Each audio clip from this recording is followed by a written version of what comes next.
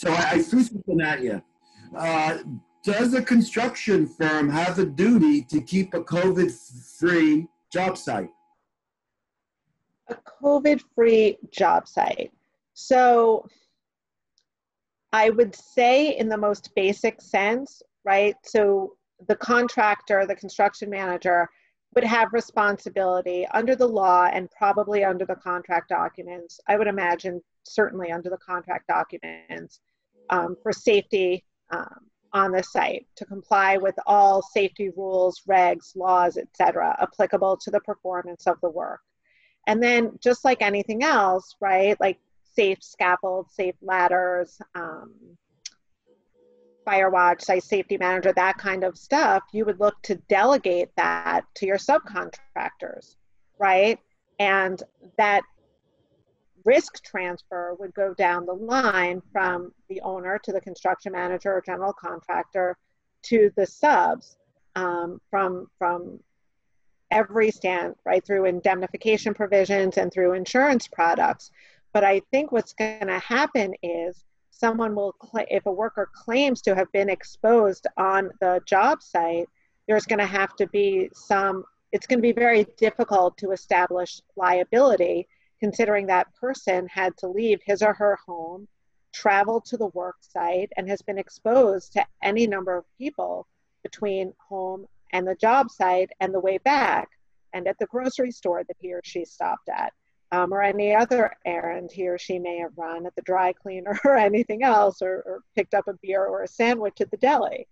And I think it's going to be a causation problem, but I don't have the answers, but I suspect that these COVID guidelines from the Department of Buildings, Empire State, OSHA, et cetera, will be dumped in the bucket of safety regulations that have to be complied with on site.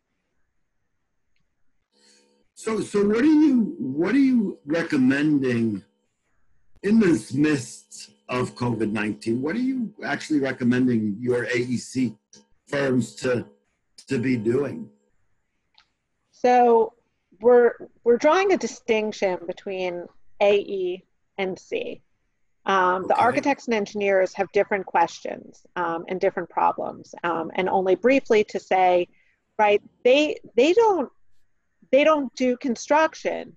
So first were the questions that while construction is essential and jobs can be open, can the architects and engineers be open in their offices? And can they go to job sites? And then it became, do we have to go? I don't want to go. And my employees don't want to go because they don't feel safe.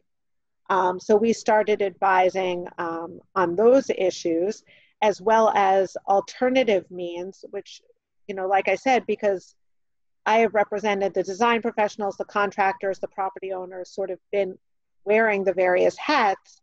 With the benefit of representing the contractors, I was able to explain to some of the design professionals what's been going on the sites that have been open during this, as essential with limited workforce and limited activity, because all of them are limited, even if they're fully open. And we've devised some strategies to help them perform their site visits without necessarily always having to go to the site, and also giving them some insight into the safety precautions that some of the contractors in the city have been implementing so they could feel safe in going. And that's been helpful for them.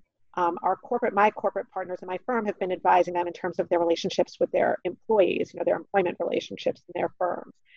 With respect to the contractors, we've been advising them with respect to compliance with the DOB and ESDC, Empire State guidelines, how, good practice to implement them so that they are in compliance and protecting themselves, mitigating the risk against liability, but also making sure the workers coming to site feel safe, because they're not going to come and they're not going to be productive if they don't feel safe. And then, of course, the bottom line from the lawyer's perspective is, how are we going to protect you vis-a-vis the owner, right? how are you going to get paid for this? How are you going to get the time and the money you need to complete the job? And what does the new schedule and the new budget look like? And you have to just wade through those issues, and the personalities on every job, and a lot of owners don't want to hear it. The reason why they call it a project team, right? Because we're really all on the team, no matter where you sit at the table, trying to get the job done for the right price, and safely. And in this pandemic, that doesn't mean without labor law 240 claims. It means with people not getting sick. Right. And so far it's been challenging, but been going relatively well, I would say. Yeah, it's 10 to 20% of the projects are moving forward. I don't know if it's 2 weeks, I don't know if it's 4 weeks when New York City, or if it's 2 months when all construction, both essential and non-essential, turns on. It's going to be an interesting phase. You talk about making workers feel safe, which is, I believe, the intent you need to think through that should guide your way.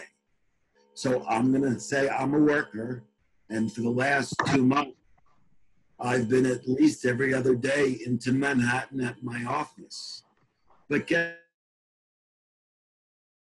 city, for whatever that means, I know my 30-minute drive will no longer be a 30-minute drive, and parking illegally outside the building is not going to happen anymore without getting a ticket, and being the only one through the lobby and up the elevator, which has been my experience for 2 months now, will end.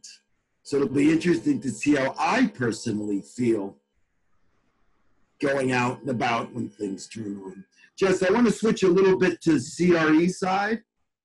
So Yep. if you're owner, whether it's a construction project or even in general, who's paying their rent, who has to pay their rent, what are the disruptions in Manhattan? And if I had 15 mixed-use buildings, what would you be telling me right now as all my tenants refuse to send me a check? So what we're seeing is that and again, from the news, this is not my area of expertise, but I'm reading about it and hearing about it from my real estate partners in my law firm. They have clients reaching out to them to go back. Remember that office lease we signed? Can you take a look at it? Is there any loophole? What are my obligations under my lease? We talked about force majeure in the construction context, but do I have any relief in my lease due to the pandemic, due to the COVID shutdown and my inability to occupy the office? Of course, everyone is also looking at their insurance policy, interruption insurance policies, to see if they can get any relief from insurers. I understand that all the claims will likely be denied in the first because there's no physical destruction to the office, like a flood type of things that traditionally would fall interruption insurance. However, those things will be litigated, play out over many, many, many years. But by then, the back rent will be just dead, right? You likely will, if you stop paying your rent, no longer be occupying the space. And again, from a lawyer's perspective, being asked to try to renegotiate your lease, especially if you have a reasonably good relationship with the landlord, because I'm sure the landlords, in every sense, would rather make a deal and get paid something rather than have people just withhold rent. What do they say? A bird in the hand is worth two in the bush, right? And that will be, when the courts reopen, I'm sure a big source of litigation, the unpaid rents and the business interruption insurance, what it should and should not cover, will be policy specific. But But a lot of these policies are standard issue, just like general, any other general liability policy. So those things will be interesting. But it's like anything else, like on a construction project, it's with your owner and you're the contractor. Who's going to pay for this, and can we share the risk? It's nobody's fault, but is there a way that we can share the risk? What will be more interesting is seeing, new leases and new commercial real estate buildings going up as we hear about larger banks, investment banks, law firms, et cetera, raising these questions of what should our offices look like, what should the space look like, and how much space do we need?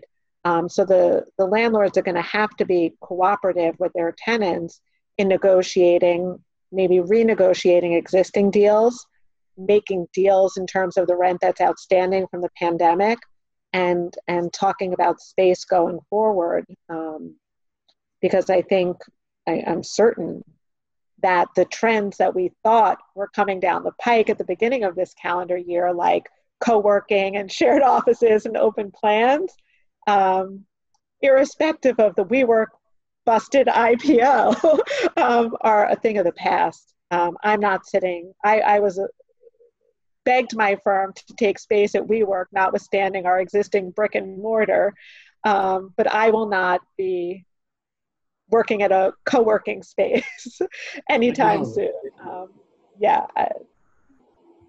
Different mentality. Who would have thought that how things completely are standing on its head? And again, I don't think it's sunk in yet to a lot of people. Some people, maybe they're just thinking they're in a bad dream, and in another month or two, it's over. We have a long way to go before society is inoculated by this one. I think that's right. And like we said at the beginning of the conversation, there's just so many moving parts. And like you said, it's an ecosystem. You have to get to work. You have to get up to your office in the elevator. You have to contend with your children and school, and they have to get to their places.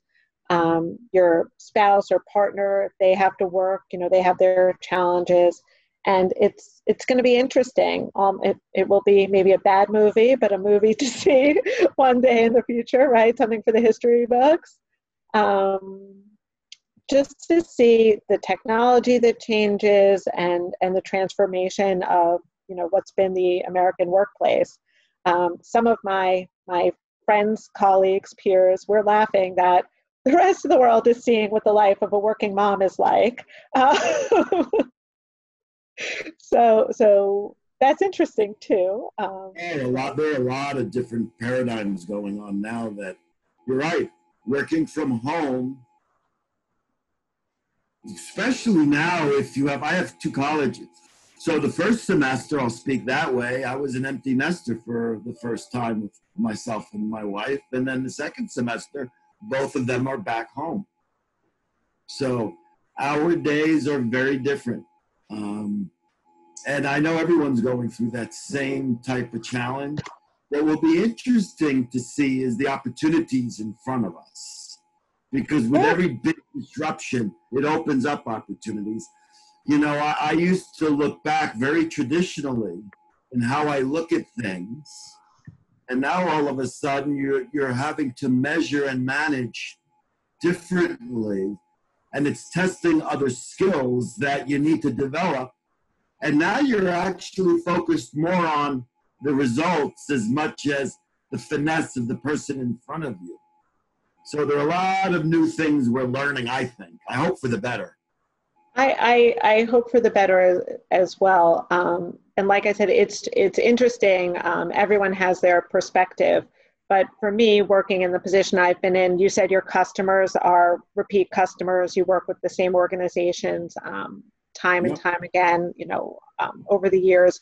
And I'm sure that's to your credit and it benefits you, right? Because even if your clients, they can't see you and shake your hand or sit and have a cup of coffee or have a meeting in the traditional sense, they know you and they know that you are part of their team and you have a vested interest in the success of their project. And I think that now more than ever, having developed those professional relationships, I'm seeing the importance and the benefits of those, having been practicing for, like I said, about 20 years, but working at the same place for 16 and with a lot of the same clients. And it gives you some good perspective, which has been the silver lining here. I really see the importance and the benefits of the relationships that I've established over the years doing this.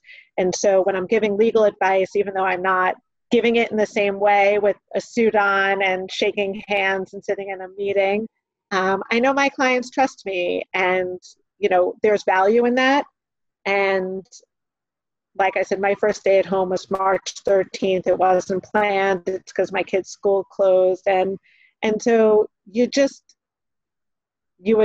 you adapt, and you do things differently, but it's not negative, and it doesn't have to be. I'm busy, I'm working, and like I said, hopefully using the information that's available and analyzing the information that's available, helping create some solutions, or at least mitigate the risk and the challenges that have been presented to us. And it's important. Yeah, Jess, I think we are blessed that we're working. We're blessed that, through change, good comes with the right positive perspective. That's exciting to me. After a while, it's like, okay, I'm not saying that, I'm so happy that we have all this change and disruption, but at the same time, it makes you really look in the mirror again, and it's healthy. I think so. With that, great talking, Jess. You too. Really good to talk to you. We have to have a follow-up, maybe in a couple of months or 6 months past, to see how positive we are. Yes. I'm sure we will be. Anyway, this was Talisen Talk, Joseph Rigazio. I had Jessica Rothman with Ingram, Yuzek, Gainen, Carroll, Bertolotti. She's a partner there, and thank you for joining us today. Thanks for having me. It was nice to meet you. Next time in real life.